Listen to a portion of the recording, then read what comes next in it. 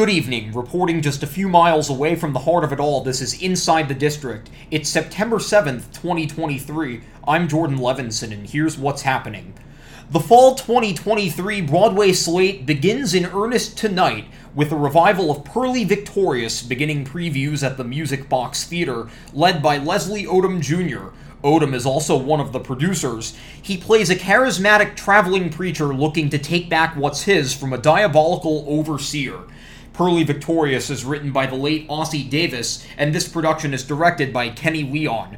Opening night is September 27th, and it will play a limited run, currently set to conclude on January 7th. Broadway's The Lion King is about to welcome a new Simba to its company. Vincent Jamal Hooper makes his Broadway debut at the Minskoff Theater on September 26th. He replaces Brandon McCall, who has been performing in the Broadway company since the production reopened after the COVID shutdown. McCall departs on the 24th.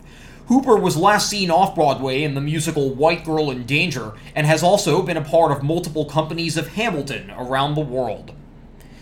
Last night at Shucked, there was an unexpectedly early role debut as Izzy McCalla went on for Maisie for the first time. She had previously been announced to start performances on Friday the 8th. A reason for her early start was not provided.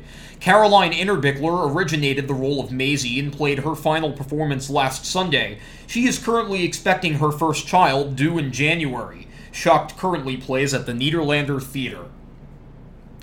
And finally, last night also marked the final performance at the Delacorte Theater in Central Park before an extensive renovation project expected to be complete by the summer of 2025.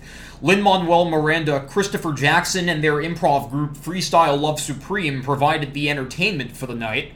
Public Theater Artistic Director Oscar Eustace and board member Gail Papp were also there, among other special guests, to talk about the history of the Delacorte and its long-term future. The Delacorte is best known as the home of Free Shakespeare in the Park each summer in New York City. This year it played host to a present-day take on Hamlet, directed by Kenny Leon, and a musical adaptation of The Tempest, starring Renee Elise Goldsberry. And that is Inside the District for today. I'm Jordan Levinson. Lights out.